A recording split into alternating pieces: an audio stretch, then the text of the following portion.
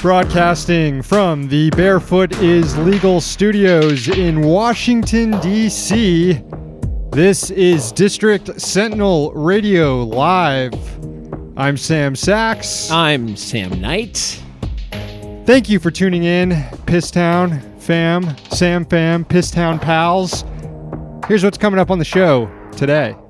This week, Brazil's far-right president Jair Bolsonaro issued a decree loosening rules on gun ownership. Ooh. Joining us to explain this is Wendy Muse, a historian and researcher on leftist and anti-racist politics in Brazil during the Cold War. Wendy is also the creator of the podcast Left POC. And then we will crack open the inbox and read some of the worst emails we received from Pisstown merchants. The Pisstown peddlers. Yeah, that's good. As we like to call them. The Pisstown peddlers will be reading some of their emails. And then at the end of the show, as we tend to do, someone gets thrown in the garbage can. I'm saying we've got some heavyweights this week. Steve King, Ben Shapiro, John Chait, just to name a few. I mean, it's as good as it gets. Going to get to the latest news here in just a second, but first, whether this is your first time tuning in or not, consider subscribing over at Patreon, patreon.com/District Sentinel. $5 a month, you get a lot of bonus content. You get bonus content on a daily basis, $5 a month, including access to tomorrow's 420 Hangout show, which we do every Thursday. So patreon.com/District Sentinel. We noted on Twitter today that we've got some tips about news being made on some exotic archipelagos that we're currently raising money to go explore. That's a total joke. That is a very online joke. Yeah, I'm making extremely online jokes here. I think it would require 30 minutes of the podcast just to even start to go down that route. Yeah, well, maybe not. Just referencing Russiagate grifters trying to crowdfund their Hawaiian vacation trips under the guise of doing journalism. They're going to investigate Tulsi Gabbard and maybe bring down her share of the vote from 3% to 2.7%. Got her. It's vital work that they're doing. And it just so happens that they need to do that work in Hawaii. No, I noticed they're not crowdfunding to investigate John Delaney, who I guess represents Maryland or something. Yeah. He too will get 1 or 2% in the upcoming primary. Probably not even that much. Not going. Anyway, let's move on to the news, shall we? Yeah. So, committee assignment update. AOC is on the House Financial Services Committee, meaning she'll help oversee Wall Street. Ocasio-Cortez posted on Twitter, quote, "Personally, I'm looking forward to digging into the student loan crisis, examining for-profit prisons / ICE detention, and exploring the development of public and postal banking to start." Smiley face emoji. Smiley face emoji is right. We've been talking about postal banking on this show for years. I feel like we've dropped the Bank of North Dakota one or two times as well. Every time we talk about it, it was always, I never thought we'd ever get a politician on Capitol Hill pushing for it. And we do. We do. So that's promising. Yeah, promising. No Ways and Means, of course, that was her number one choice. And overall, few progressives on key committees like Ways and Means and Energy. But House Financial Services should be fun. It'll be fun watching AOC grill Steve Mnuchin. Isn't Rashida Tlaib on there too? I think so. Got a seat on there. I think so as well. See, Pelosi packed a lot of these progressive new members on financial services, which is good. We'll grill a lot of bankers, but worth noting that she didn't live up to her commitment at all, Nancy Pelosi, in granting Congressional Progressive Caucus members 40% representation on the major committees. We talked about this last week when we got news from, the Appropriations Committee, Energy and Commerce Committee, that CPC members didn't get 40%. They didn't get 40% in these new ones here. And interestingly, the CPC members who did get seated on these major committees were CPC members who are also like part of New Dem caucuses. Hakeem Jeffries, we're talking extremely down centrist with lawmakers. NDP, Nancy D'Alessandro Pelosi. Yeah. So we got a bunch of centrist lawmakers who are progressives in name only.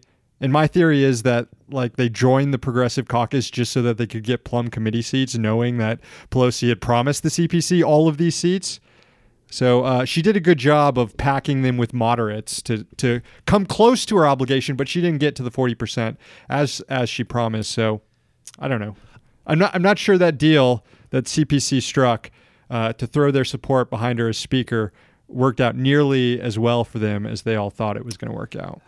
I will say this, though, because both Ocasio-Cortez and Rashida Tlaib have been on this show, so it's not so far-fetched to think that me saying this could in some way get back to them. But a tip is that Steve Mnuchin melts down when you bring up the robo-signing stuff that he did. He starts freaking out about the legal definition of robo-signing. No guilty conscience at all here. He's like, you don't even know what robo-signing is.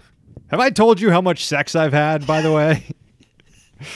Sex having Steve Mnuchin. Yeah. Treasury Secretary. 2 high-profile confirmation hearings underway in the Senate today. There was William Barr, who yesterday faced off with the Judiciary Committee for his confirmation hearing. Barr has mostly been peppered with questions about the ongoing Mueller probe. Barr's Trump's nominee to be the next attorney general. But yesterday, he did say 2 things separate from the Russia investigation that were troubling. First, under questioning from Senator Cory Booker, Barr claimed that the U.S. justice system treats whites and minorities equally,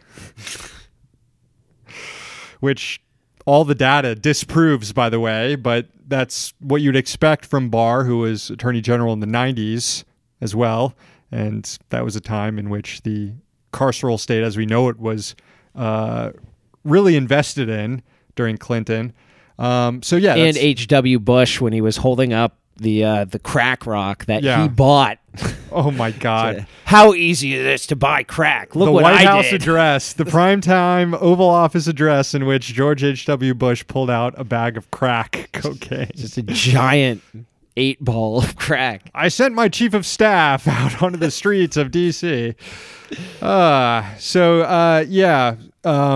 have Barr on there saying that he thinks that the justice system treats whites and minorities equally.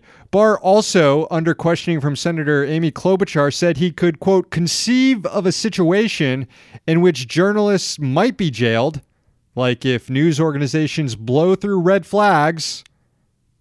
Red flags. Barr didn't elaborate, but honestly, this isn't all that shocking since Barr basically has the same view as the last several attorneys general, including Eric Holder, who did try to jail journalists. We haven't really had a top law enforcement officer in that job who thinks jailing journalists is out of bounds. So it's about what you'd expect. Schumer came out today.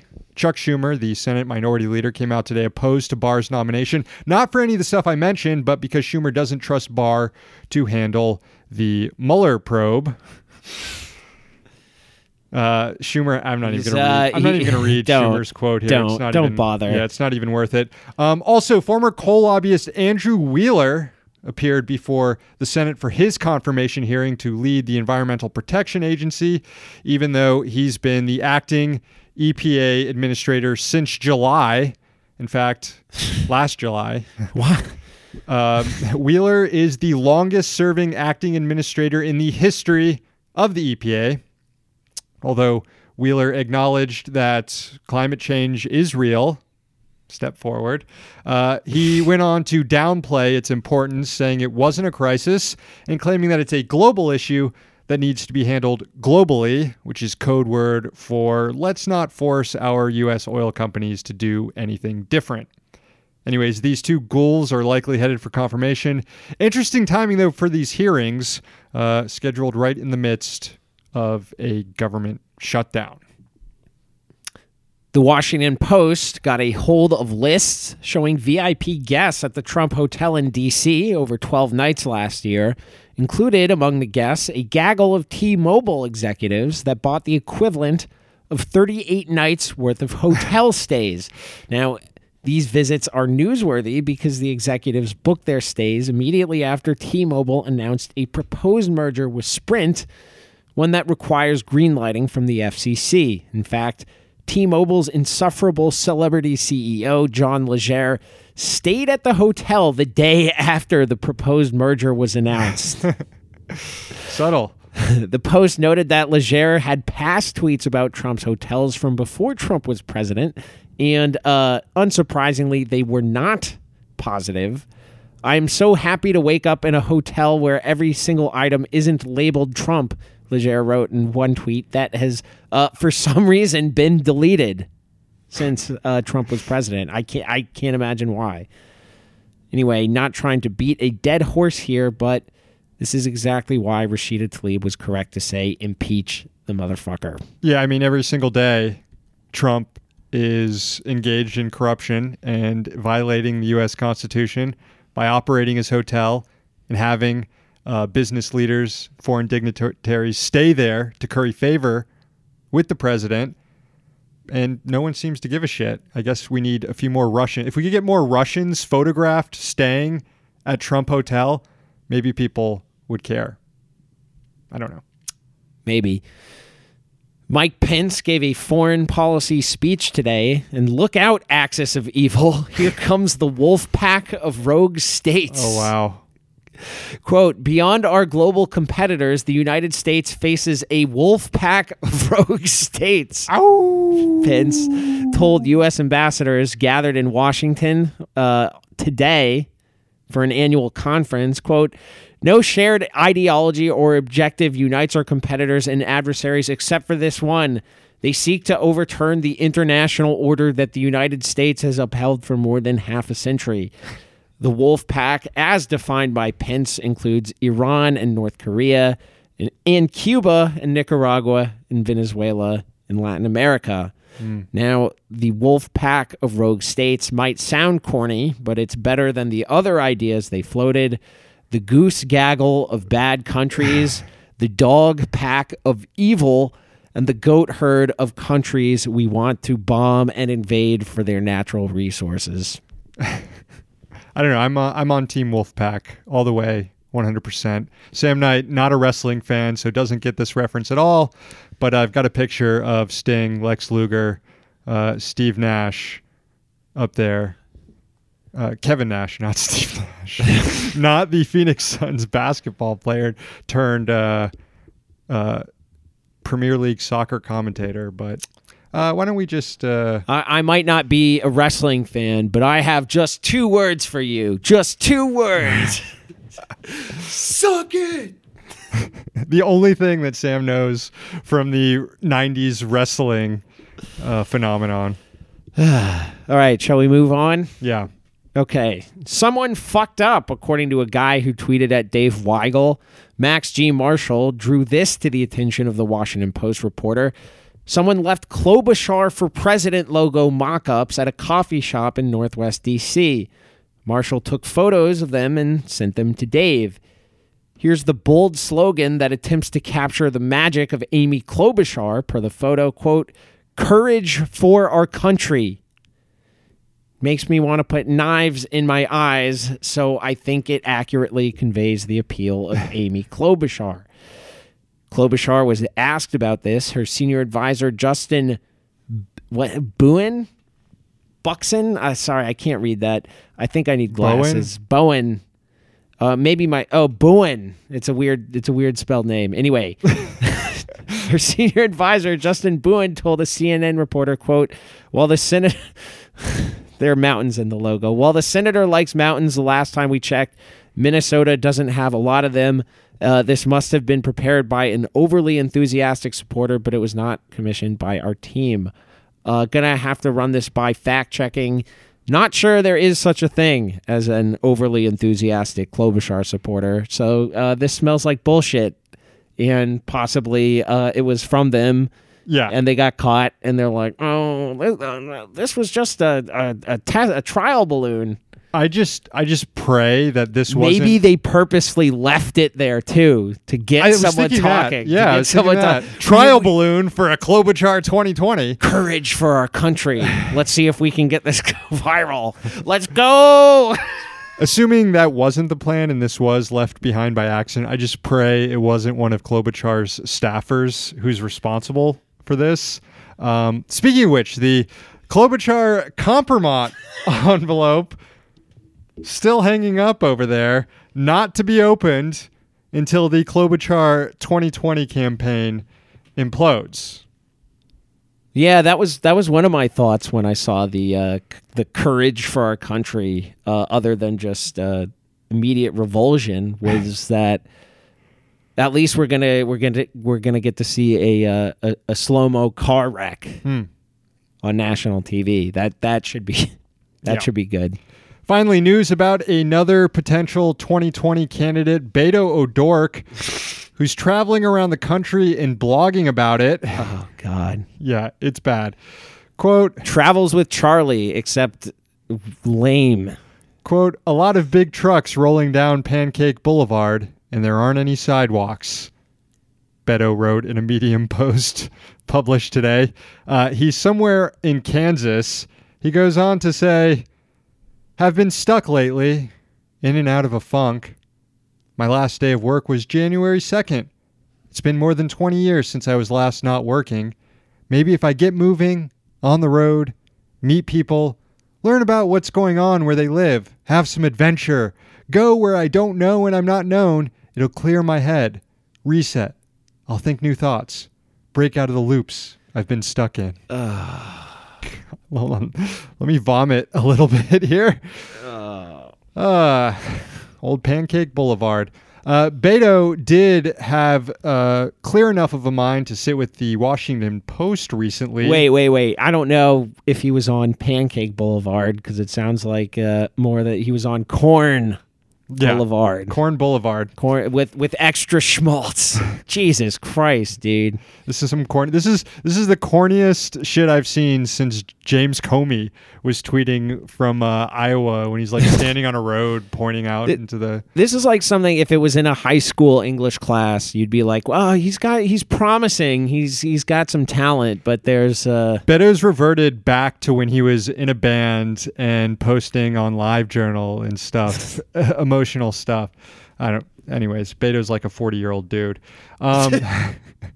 He was clear-headed enough to sit down with the Washington Post in an interview. That is not the interview. In an interview that was published this week, no wall, few specifics. He was asked about several policy debates underway right now, from immigration to Syria, and Beto didn't have much to say. A lot of I don't knows, a lot of this is something that should be debated. He just needs to clear his head, you know? Yeah. Get out of these repetitive loops that I've been stuck in ever since my parents divorced 2 summers ago.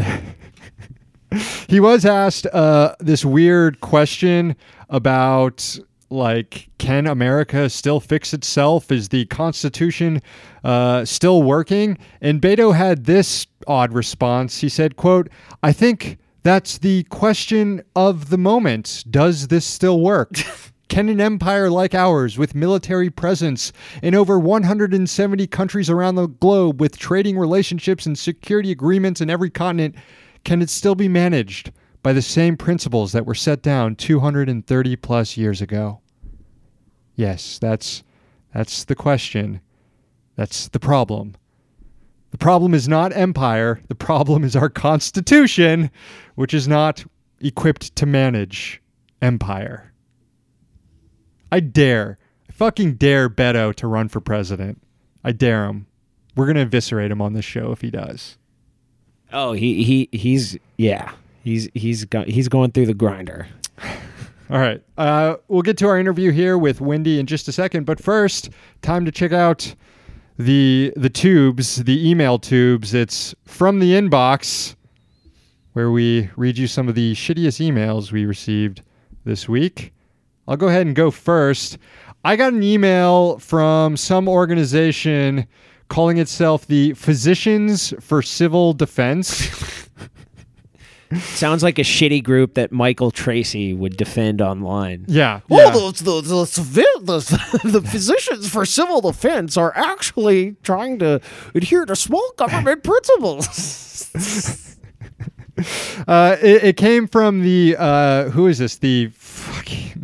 This was the group's president, Dr. Jane Orient, who sent me this email with an urgent warning about green energy. The health hazards of green energy, it's titled.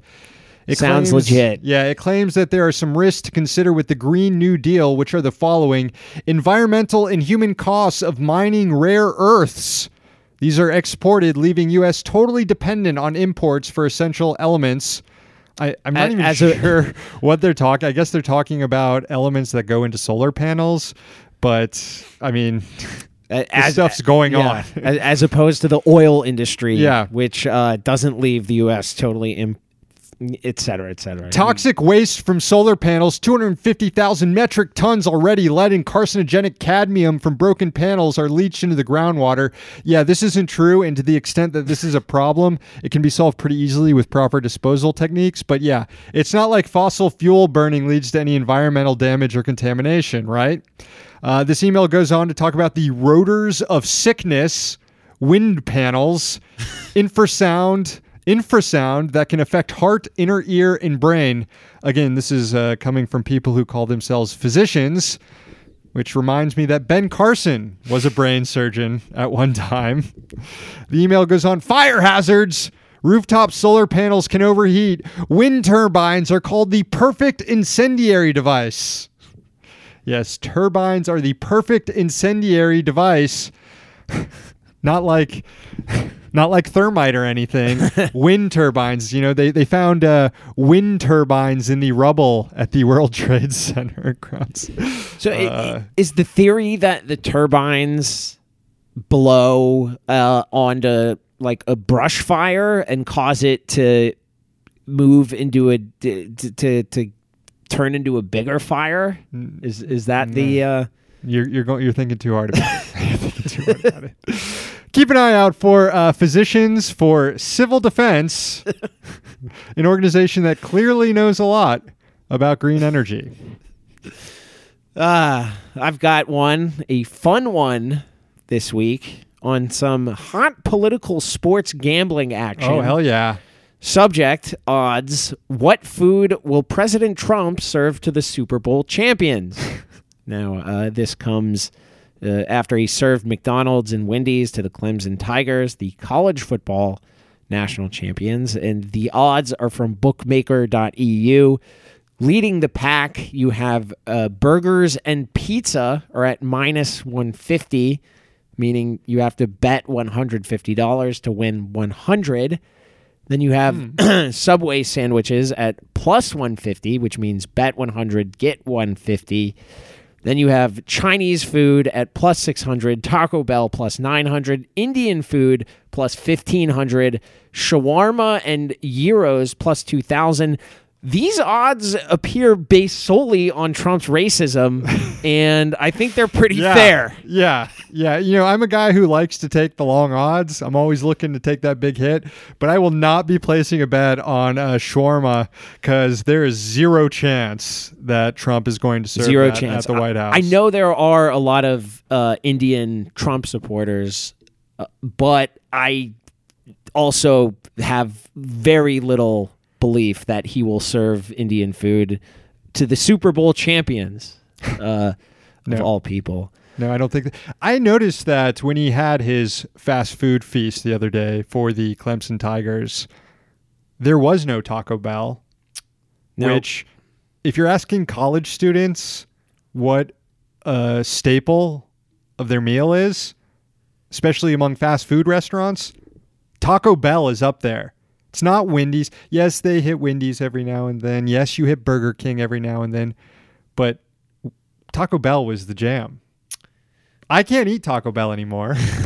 I wish I could. but I just can't eat that shit anymore. I went to college in Canada, and there was no Taco Bell in Montreal, so I have eaten plenty of Taco Bell since. You have had you made up for it. It wasn't a college thing. I would ascribe that to Trump's racism, though. Again, that there was no Taco Bell. Yeah. Notably absent, because you have a feeling that because it's the Super Bowl champions, Trump will try to wow them with steak. Yeah. And I feel like steak and ketchup would be a pretty good bet. The president's favorite. Not on there, though. Not on there. Well, should we get on to our interview for Yes, let's this week, Sam? Let's do that. Far-right politician Jair Bolsonaro was inaugurated as president of Brazil on January 1st. This week, he made news when he issued a decree changing rules on gun ownership. To help us understand what this means, we spoke to Wendy Muse. Wendy is a history PhD candidate at NYU, doing research on leftist and anti-racist organizing in Cold War-era Brazil.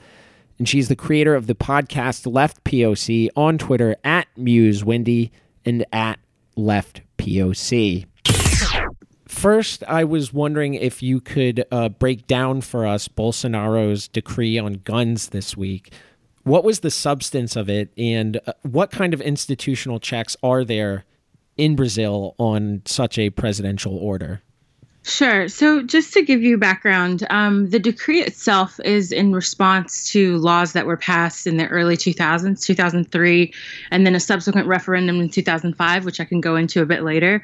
But the decree that Bolsonaro signed on Tuesday morning basically talks mainly about possession of guns as opposed to gun sales, which is something that his fans were pretty upset about because many of them thought that it would just be easier to buy a gun and carry a gun, et cetera. They were hoping for U.S.-style changes in Brazil. However, what ended up happening is the decree itself says, for example, that one who has a gun license now can possess a gun license for 10 years as opposed to 5. The other thing as well is that it adds a few more things to the authorization and possession of guns. So, for example, there's automatic renewal after 10 years now, whereas in the past you had to go and kind of restart the process all over again. But mainly it sort of keeps in law a lot of the things from the previous law. So, for example, things that are still on the books include you can only have four firearms per person, with the exception of those who can prove that they need more. So, for example, if you own another house or if you have a business or additional businesses and you need to have firearms for those particular business establishments, if you can prove that, you can have more arms. Also, you have to still prove that your house has a safe in which to store the gun, especially if you have children in your household, if you have teenagers in your household, or if there's anyone in your household that has mental disabilities or mental issues. So those particular aspects of the old law remain intact. But the main change was just that it allows an extension of licenses. It allows automatic renewal. And basically, once he signed the decree, Bolsonaro said, the legislators can deal with the rest. But right now, I'm just focusing on kind of tweaking a few things from the previous law from 2003. So in spite of everything else going on in Brazil, we've seen his supporters physically attack marginalized people that he targets with his vitriol. We've saw it, for example, even before the election in March 2018. We saw the assassination of Marielle Franco, who was a black queer left-wing city councilor in Rio de Janeiro, and no one was ever charged with her murder. But it doesn't really sound like this order itself is going to be the thing or a thing that necessarily sparks a huge reactionary terror in Brazil. That might be overstating the significance of this. Yes and no. I mean, I think in large part, the significance is symbolic, right? Because he's basically given a signal to the legislature. By the way, you guys should be legislating on new laws to decrease the restrictions on gun possession and carrying. Because right now it's illegal, for example, to carry a gun unless you're a police officer, you're a security guard, or you work for the military. And even then, the registration is per weapon. So like, you can't just carry any weapon just because you are a person who's involved in this occupational capacity. You have to have a registration per firearm. But in some ways, as I said, it's symbolic. So, for example, I know you all mentioned the assault and violence that was meted upon the population by many Bolsonaro supporters. However, one thing to keep in mind is that 4 people were actually murdered in cold blood by Bolsonaro supporters who actually said while they were committing this crime, in almost all cases, with the exception of one, they were stabbings. They called out his name as they were stabbing people to death. In one case, it was a black man in the northeast of Brazil. In 2 other cases, they were trans women of color. And then in the 4th case, it was a young man, also black and also in the northeast of Brazil. And he was actually murdered by a man with a gun.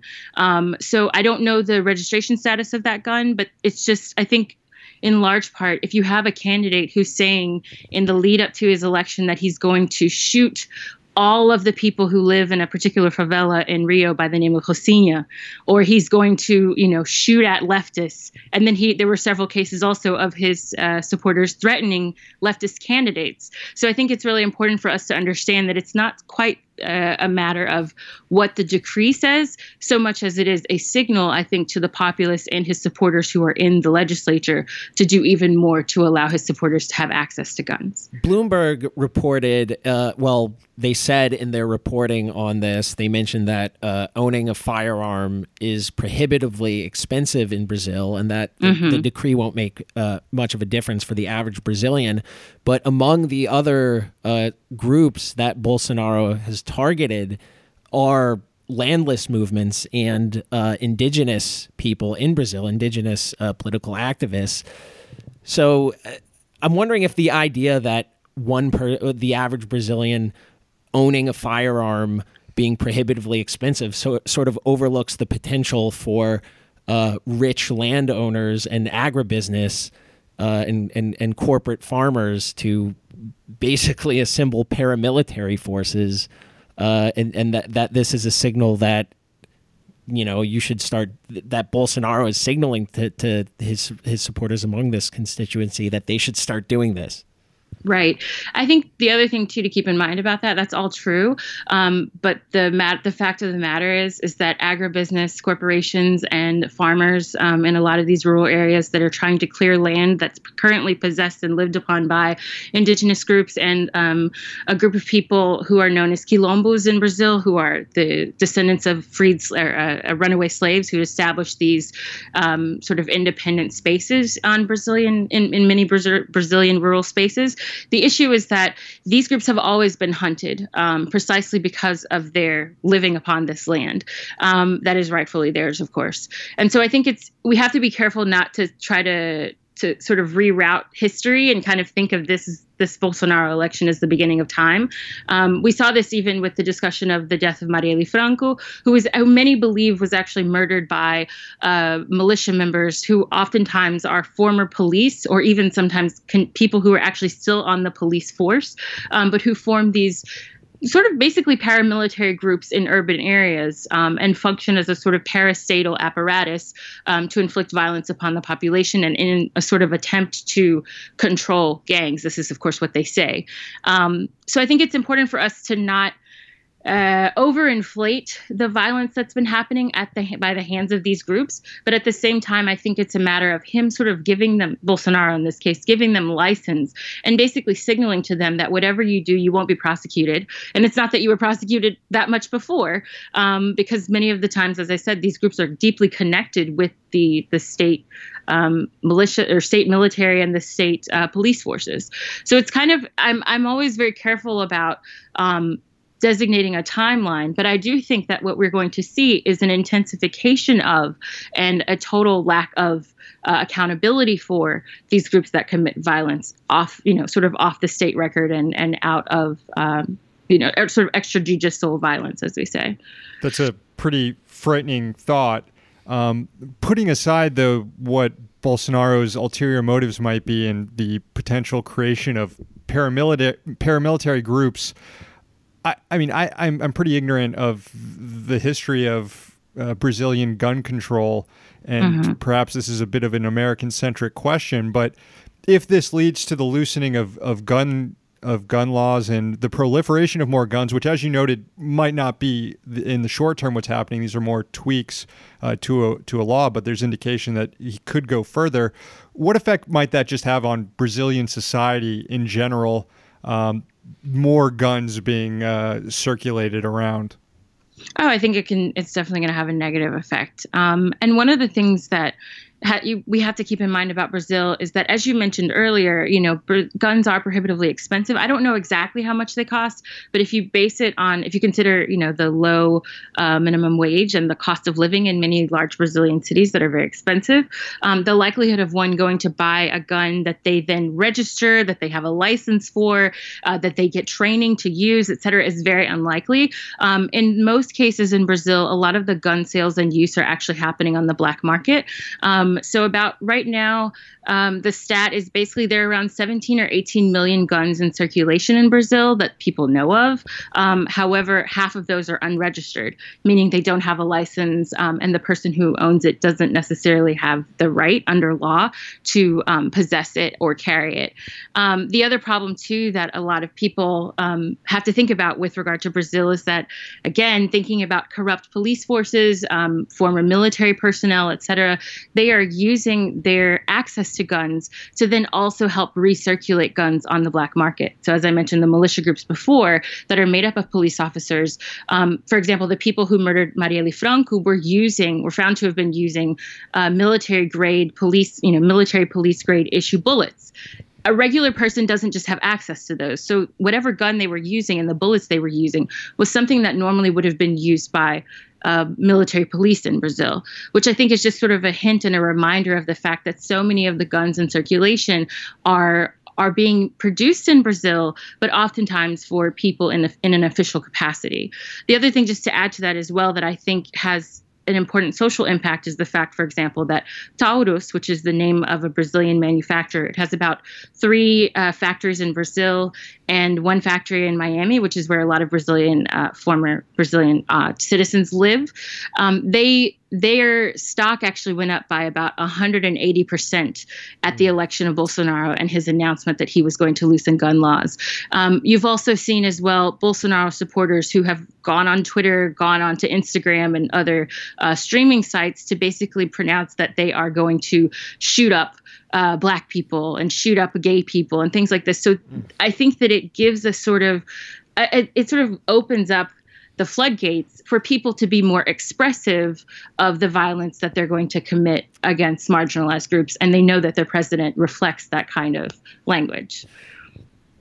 Correct me if this is an oversimplification, but it seemed like for a while Brazil, and you noted that Bolsonaro doesn't come from a vacuum. There are long established historical patterns of oppressive forces in Brazil. But it did seem like the country was making some widespread progress with social democracy under Lula, who, of course, is the longtime former president who would have likely defeated Bolsonaro last year if he wasn't imprisoned on questionable corruption charges. But to what extent is Bolsonaro a product of the Brazilian right reacting to gains made by working class people and other marginalized people and other marginalized communities in Brazil, sort of in the years before the reaction? Oh, it 100% is. So if you look at the voting body, there's been some people who have focused primarily on the people who are lower middle class who voted for Bolsonaro, even some poor who voted for Bolsonaro. But if you look at the statistics, the actual breakdown of the vote the vote that went to Bolsonaro versus the vote that did not, which is the majority, actually. Most people did not vote, or they voted for the other candidate, Fernando Haddad. But if you look at those numbers, what you see is it's like, I'm laughing because it's so direct. There's a direct correlation between class ascendancy and even race and the Bolsonaro vote. So if you were to draw a line, it's basically a diagonal line up in the direction of the more income you have, the higher education you have, which in Brazil is very restricted almost entirely to wealthy people and people with access socially. If you look at that line, you kind of see that there's a correlation of people who the higher their income, the more likely they were to vote for Bolsonaro. So I think that's important to keep in mind when we talk about the kind of backing that he had. And also, again, it's also racially correlative because race and class in Brazil go hand in hand in ways that I think sort of make the U.S. look. I mean, it's so exaggerated that it's literally like a direct line. If you're wealthy, you're way more likely to be white in ways that in the U.S. there's some exceptions to, more so than in Brazil. And so I think that that's important to keep in mind. And I think that when you think about the things that were happening in the lead up to Bolsonaro's win, even in prior years, prior to the imprisonment of Lula, during the Dilma administration, those who were reacting in response to Dilma and crying about corruption and things like that, most of the times once you started to really dig and see what was behind their claims, most of it was a type of grievance towards the poor and towards people of color. And oftentimes these two things are more or less the same in Brazil. There's a type of grievance politics that's behind it. People being upset and feeling like their taxes are going to, quote unquote, poor people who don't want to work or people who just want to have babies and live off the dole. This kind of language that we remember, most of us who were alive during the Reagan administration, we saw once again in the Brazilian case in a hyper exaggerated way.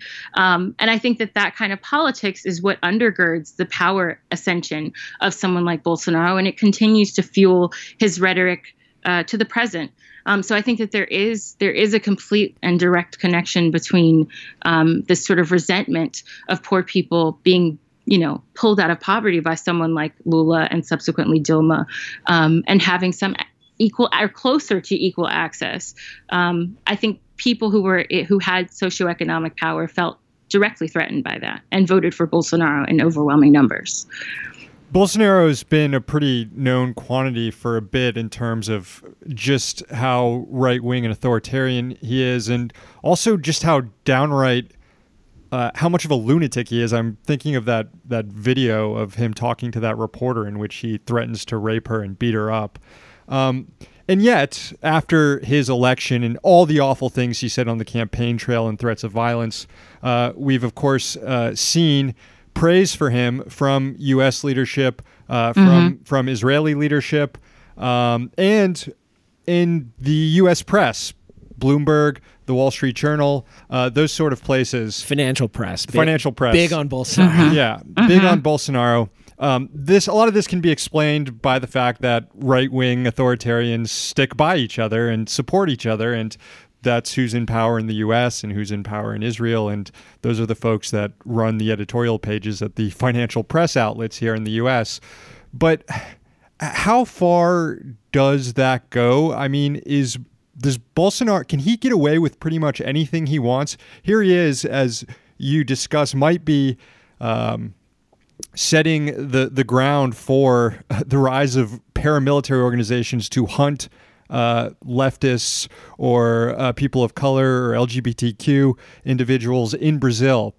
Is there anything that Bolsonaro could do that would elicit any sort of condemnation from the U.S. or any of these people who have supported him today?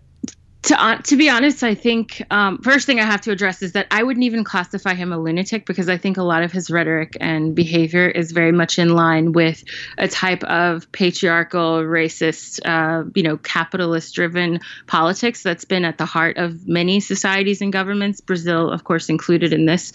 So I don't even want to use that kind of language with regard to his response to the populace, because he's more I think calculated. Exactly. I mean, I don't think it's a matter of mental illness or a deviation, in fact, from a lot of things that we've heard in the Brazilian case before, because you have to remember that there was a military dictatorship where this kind of violence was meted upon the population on a regular basis and a standard. But I think this question about the connection and the praise that he's received from, countries like the United States and Financial Times and Israel as well, goes back to this economic question. They have a lot to gain with his economic plan, because he has in power right now someone by the name of Paulo Guedes, who is his finance minister, or was at least advising him in the lead up to the campaign, or during the campaign, excuse me. And he's a product of the University of Chicago, people known as the Chicago Boys, the same types who ran the austerity program during Pinochet's rule in Chile. And so I think we have to bear in mind the fact that they have a lot, the West and capitalists in the West have a lot to gain from a presidency like that of Bolsonaro, because he's basically giving free rein to those corporations to operate in Brazil in ways that in previous years, while Lula and Dilma, of course, welcomed corporations and things like that, it wasn't quite as open as what Bolsonaro wants to do. I mean, he's basically said he wants to liquidate the Amazon in ways that I think in the past, while not perfect and certainly riddled with flaws as well, but previous governments had tried to at least show some semblance of concern about the environment and put in place some protections to limit access by corporations to foresting and deforestation, and things like that. He and his ilk also want to privatize, for example, Petrobras, which is the Brazilian oil company. And this is something that the U.S. has kind of been angling for years, starting very far back. But what we saw at its height with the Obama administration, actually, who was spying on Dilma's administration precisely to understand what was going on with potential privatization of Petrobras, which she did not do. So I think we have to consider that.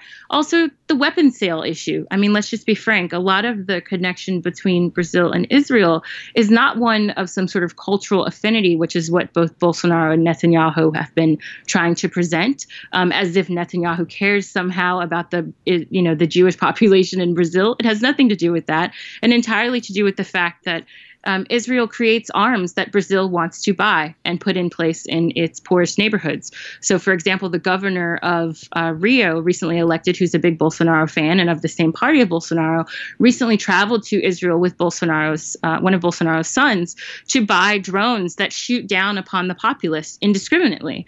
And so, I think, and of course, Bolsonaro has mentioned that he's going to move the embassy to Jerusalem and things like that. So I think a lot of this is more about what can they get from each other? How can I scratch your back? You can scratch mine, as opposed to some sort of, other rhetoric that they're using to defend these new alliances.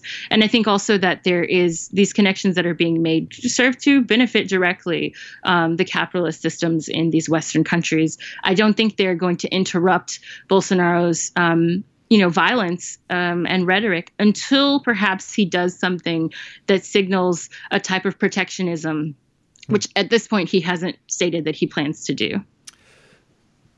We have been discussing, touching upon some of these historical patterns, but I was wondering, as a historian, if you thought there were any, if there are any other unique historical patterns about Brazil that we should be aware of in the Bolsonaro era, acutely aware of in this era, or just any other historical topics related to Brazil that you think might be worth discussing now.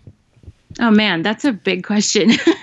I think, one of the things that I keep emphasizing in discussions that I've had with other people, and as well as talks that I've given about this situation, I think we have to be careful not to graft upon Brazil our sort of U.S.-based opinions on elections. I've seen some people trying to sort of copy-paste what happened in 2016 onto what happened in Brazil without any sort of careful attention to the predecessors of people like Bolsonaro.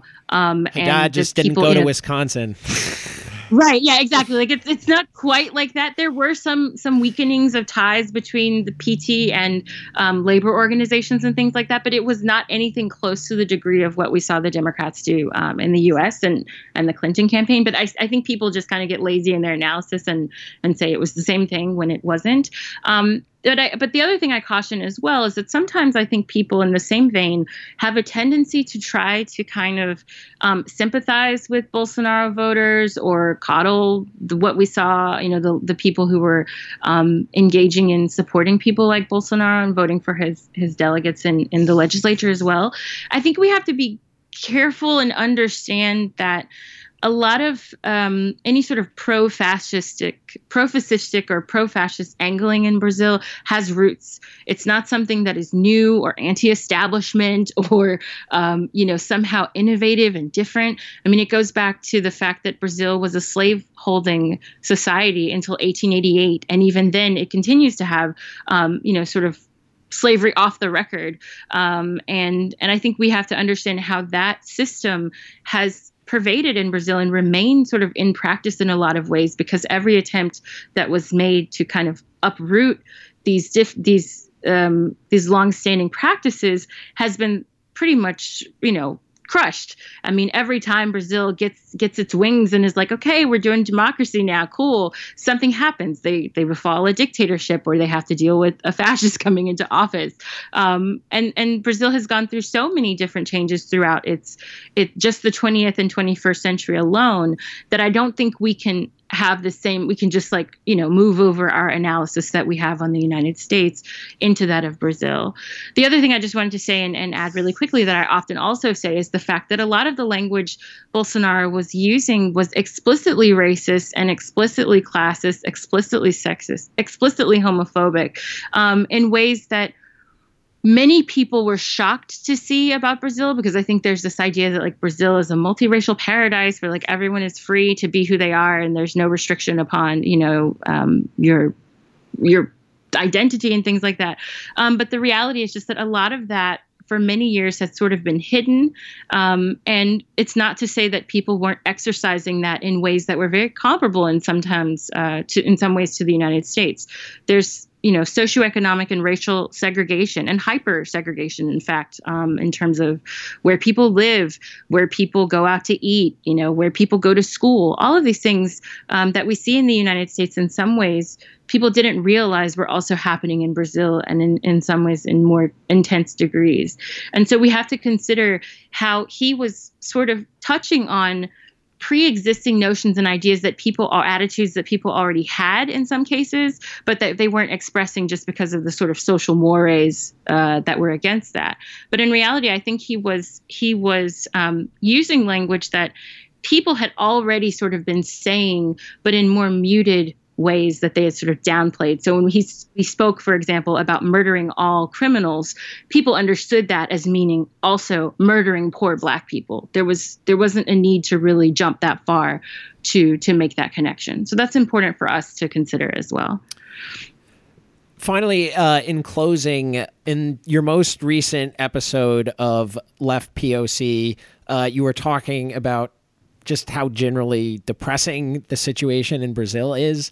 And I was just wondering if there was anything inspiring going on there right now that you'd like to discuss or bring up.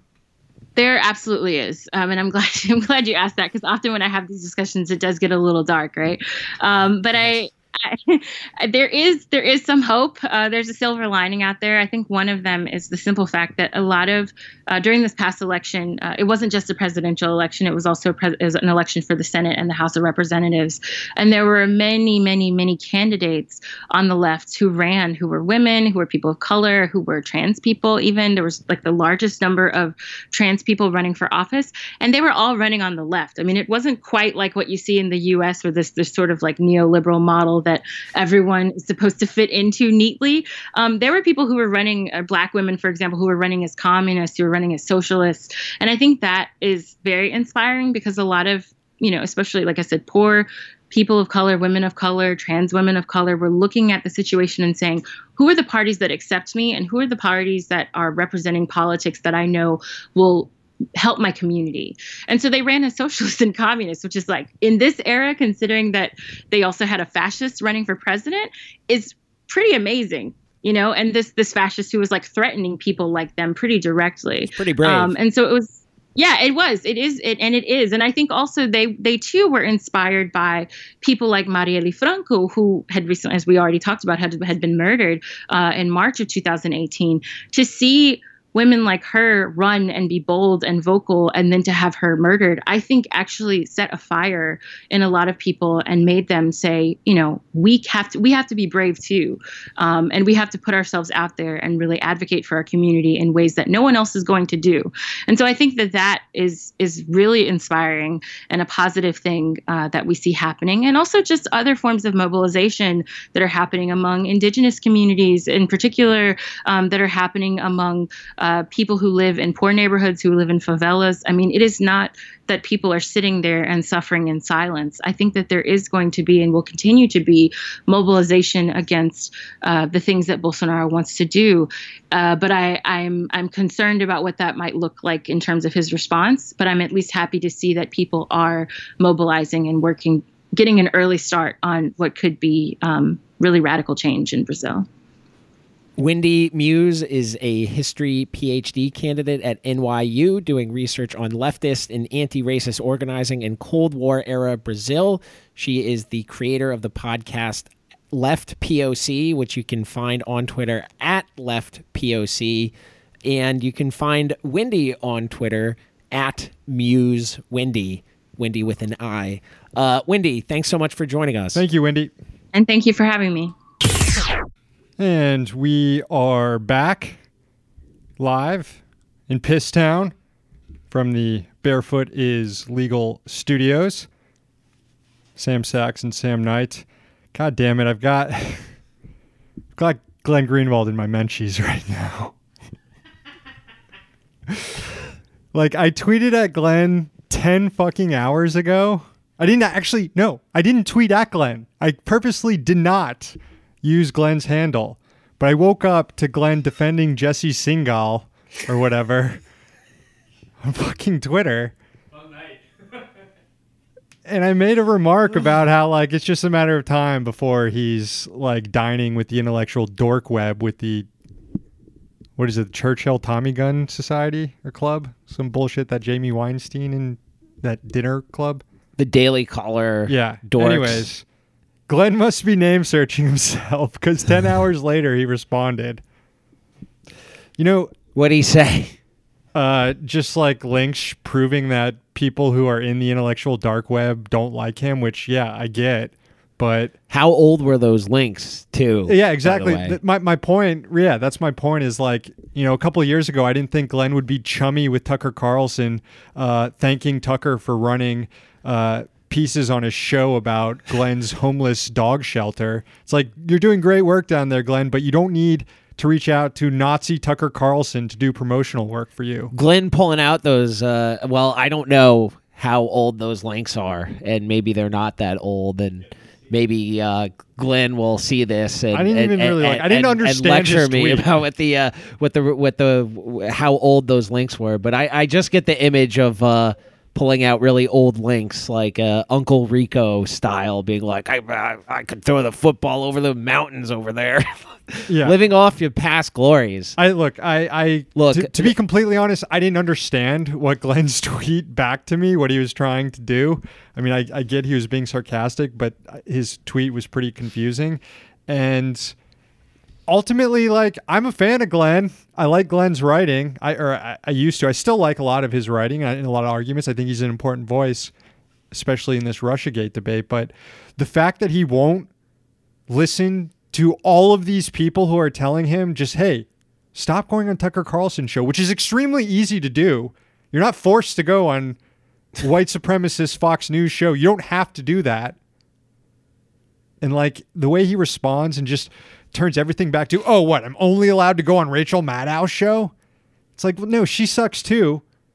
But there's a difference there. But don't go on Rachel's show either. That's the position to take. That's fine. If you just don't go on any of these bullshit cable news shows. If you want to draw an equivalency between Rachel Maddow promoting bombing of brown people and how that's racism, and Tucker Carlson's explicit immigrants are dirty racism that he puts on every night. If you want to draw an equivalency to between those, which is a bit problematic, I'd say, but if you want to draw an equivalency, fine. Don't go on any of the networks, any of those programs.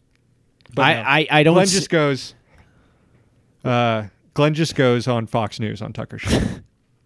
So yeah. I mean, and he doesn't need to defend Jesse Singal. Like, he doesn't need to wade into this debate, into this fight. I wouldn't be opposed if people started haranguing people who go on Maddow, telling them not to go on Maddow. They should. I don't follow people who regularly go on Maddow because the people who regularly go on Maddow are terrible and would probably block or mute me if I were to say, if I had a Twitter account. I don't have a Twitter account, but if I were to have a personal Twitter account, I would imagine that all the I wouldn't give a shit what the Maddow fans were tweeting. But Glenn is someone who has some currency on the left, and look, Glenn is terminally online like we are. Terminally like online. I am, at least. Sam is deleted from. He's been kicked off Twitter, although he still spends quite a bit of time on it on the old Sentinel account. But like, Glenn doesn't need to be. I don't know. It's not working out well for him. He's hitting a bit of a cold streak, yeah, I would say. I see I'm getting owned in the chat room for cutting out part of my DC Sentinel sticker on my computer here to show the Apple logo. It wasn't to show the Apple logo. The Apple logo is going to show anyways because it's fucking light that's going to shine through the sticker. I'm just, I didn't want a sticker coming halfway through the logo. Aesthetically, it didn't look right to me. So I cut it. Not that that looks any better, but here we are. We got some other action in the chat room. We have Joseph commenting on the Super Bowl champion Trump food bet, saying Trump does not know what shawarma is. It's safe bet. Agree.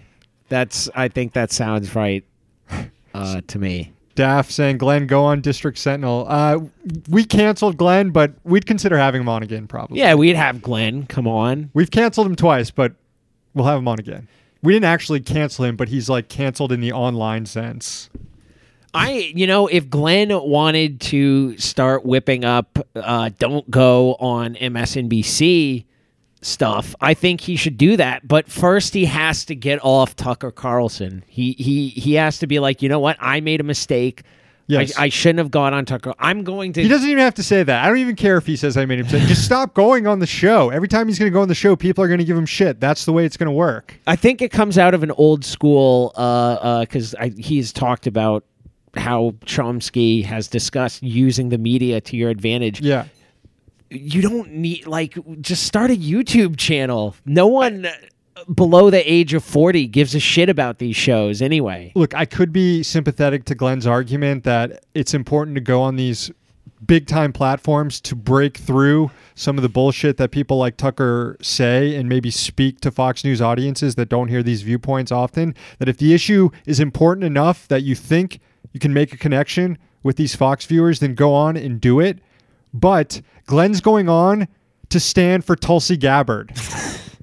How is that an issue that's so important that you have to go on Fox News, go on the Nazi TV show to talk about Tulsi Gabbard? It's only January 2019, right, and already the Tulsi bros are going out of control. Yeah, I didn't want to go off on Greenwald because, like I said, I do have some respect for the guy and do appreciate his voice in a lot of debates that are ongoing right now. But he's in my mentions responding to a tweet that I didn't even tag him in from 10 hours ago. So what can I do? All right, shall we move on to the poetry segment of tonight's show? I think that's the best thing to do right now. This is the point in the show where we thank all our new subscribers on Patreon. It's patreon.com/District Sentinel. All new subscribers get a haiku written for them and read on the air by one of the two Sams. You want to go first? I will. This is for Angelico. You know who's awful? That John Cougar Mellencamp. Corny music man. Thank you, Angelico. This goes out to Nagisa. Roaming the wastelands, no humans in sight. At last. Apocalypse, good. Thank you, Nagisa. This is for Evelyn. Don't rule it out yet. A campaign slogan idea. Blast Trump to the sun. Thank you, Evelyn. This is for Trillbilly Workers' Party. Government shutdown. More like government shit down. Thank you from Pisstown. Thank you, Trillbilly Workers Party. Good to have the Trillbilly Workers Party on board here. We became MUFOs on Patreon. Yeah. Good group there. Their latest episode is very good. Very good interview they have there. Finally, this is for Neri. I'm not going to lie. I would attend Trump's birthday for free McDoubles. Thank you, Neri. And thank you to all the new subscribers on Patreon. That's patreon.com/District Sentinel. Also, hey, buy the haiku book. Right here. The District Sentinel haiku book makes for a great Valentine's gift, or get it for your parents. They'll enjoy it, I'm sure. The good thing about doing this primetime show on Wednesday night is that intern Nate gets home right around halftime of the show and starts making dinner. Hey, intern Nate. How's it going? Good. It's good. Good to have you here. Hey, how's it going? You guys up to? Good thing about intern Nate being able to make an appearance is he gets to call in the interns, right, Nate? Interns, bring in the can. There we go. Here they come. Here they come. Here right they come. Right this way. Right this way. Oh, whoa. Don't put intern Nate's dinner in there. Bring them on in. All right. Yep. Right there. Right there's good. All right. Let's get...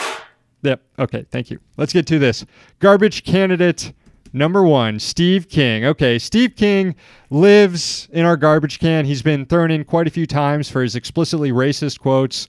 But this latest episode of racism implicates others too. Finally, some people on the Hill are actually listening to what he's saying and realizing it's pretty fucking problematic. By some people, I mean mostly Republicans who moved to strip King of his committee seats. Democrats, on the other hand, aren't doing shit.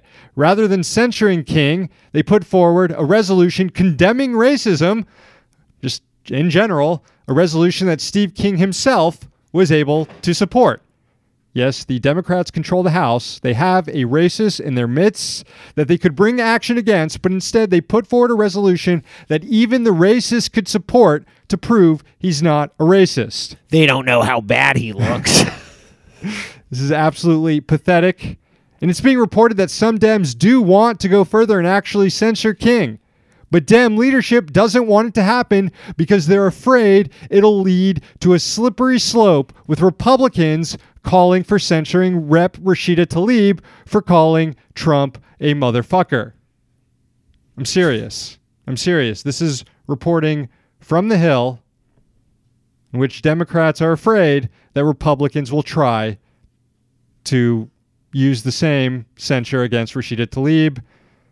The Democrats, a party that doesn't think it's qualified to articulate the difference between saying a bad word and saying extremely racist shit. So yeah, Steve King is nominated for obvious reasons, but if he gets the most votes tonight, House Democratic leadership is going in with him. Oh, a new one. Yeah, we wonder why they always nominate the House Democrats. Here it was. We didn't start nominate with Steve King, and we end up with Steve I King know. and the House Democrats. You made a strong case, I think. But yeah, we were going to go 1 week without throwing House Democrats in, but I just couldn't help myself. I fucking couldn't do it. Sorry.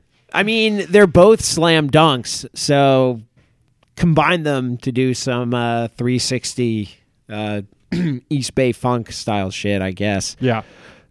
Moving on to garbage candidate number 2, John Chait. Chait had some laser sharp insight. Facial wound. Walking facial wound. John Chait had some laser sharp insight on Elizabeth Warren's support for public schools, a service, by the way, that impacts the income of Chait's wife, who works in the charter school industry. The New York Magazine's most irritating scold came out with a column titled, quote, "What happens when Elizabeth Warren sells out to powerful interests?" Now, the powerful interests that Chait was talking about are actually teachers' unions, the under siege teachers' unions, who are being attacked by everyone from state budgets and their austerity measures to the Supreme Court in their rulings on agency fees. Anyway, they were opposing shadowy billionaires and investment firms supporting a failed ballot initiative for more charter schools in Massachusetts. This was the nefarious thing Elizabeth Warren was doing for powerful interests. When it was pointed out to Chait on Twitter what this was all about, he came out with this, which sounds like he heard it directly from his charter school wife, if she can even stand to be in his presence anymore. Quote, "The donors to the charter schools may be rich, but their interest in this issue is philanthropic, making it quite different than an interest group protecting its own income," end of quote. That was in the form of a tweet. I wish I had the graphic of that tweet, but that tweet is another contender for worst tweet ever when that tournament gets fired up in a few months. Yeah, it's just pure interest that these billionaires are supporting an assault on the idea of universal not-for-profit education. This is just out of the kindness of their heart that they're doing that. It's just a coincidence these billionaires are attacking conventional public schools as the source of all problems in America for the poor, when public schools perform among the best in rich neighborhoods, among the best in the world in rich neighborhoods. Nothing untoward this at all, this massive assault on public schools by billionaires, according to John Chait, a rotting human cucumber who's nominated this week for the garbage can. Especially because he didn't even disclose what his wife does until people shat on him and he updated his post with a whiny note about it. Garbage candidate number 3, Tulsi Gabbard. Tulsi Gabbard announced this week she will run for president, and a Twitter personality named Schmeichel Schracy has had a really busy week ever since, which is sort of why Gabbard is nominated. She's a bad candidate who attracts the worst kinds of supporters, which is what you'd expect after all. Wait, we got to pull up Michael Tracy's avatar again, because I how do you think that's a good thing? Like, that looks like a South Park caricature of a neckbeard. And that's what he's going with. This is my... Yeah, he's been on a kick this week. Gabbard, anyway, she's a big supporter of the war on Trump, big supporter of the far-right Modi government.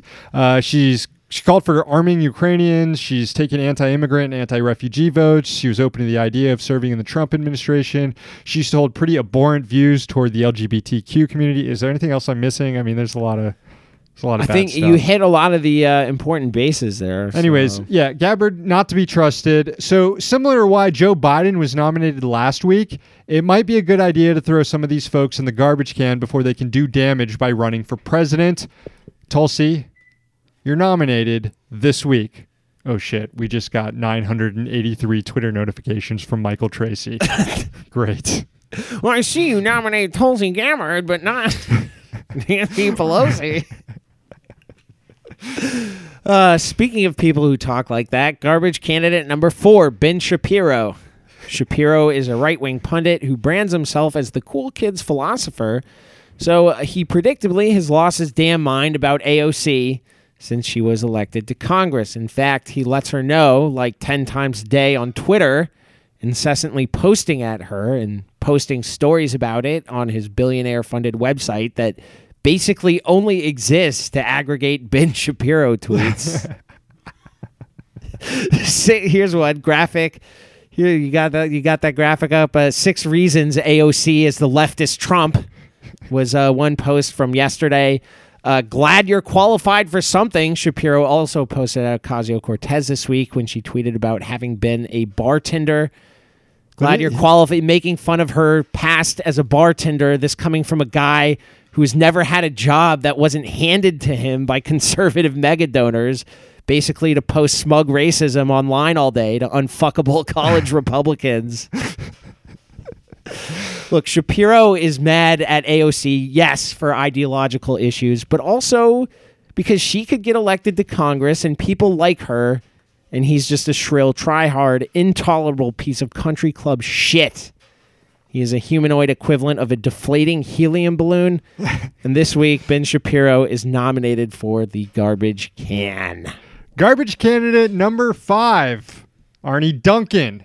Go off, King. Tens of thousands of public school teachers in Los Angeles are on strike this week, which is badass. It's one of the few good pieces of news in our national hellscape. So naturally, a former Obama official is stepping forward to shit all over it. Obama's former education secretary, Arnie Duncan, wrote an op-ed in The Hill urging the teachers not to go on strike this week, saying that pay raises in smaller classrooms sizes cost money, and LA just doesn't have that money. He then started spewing this garbage, quote, "Let's never forget the impact of a potential strike on Los Angeles' most vulnerable students.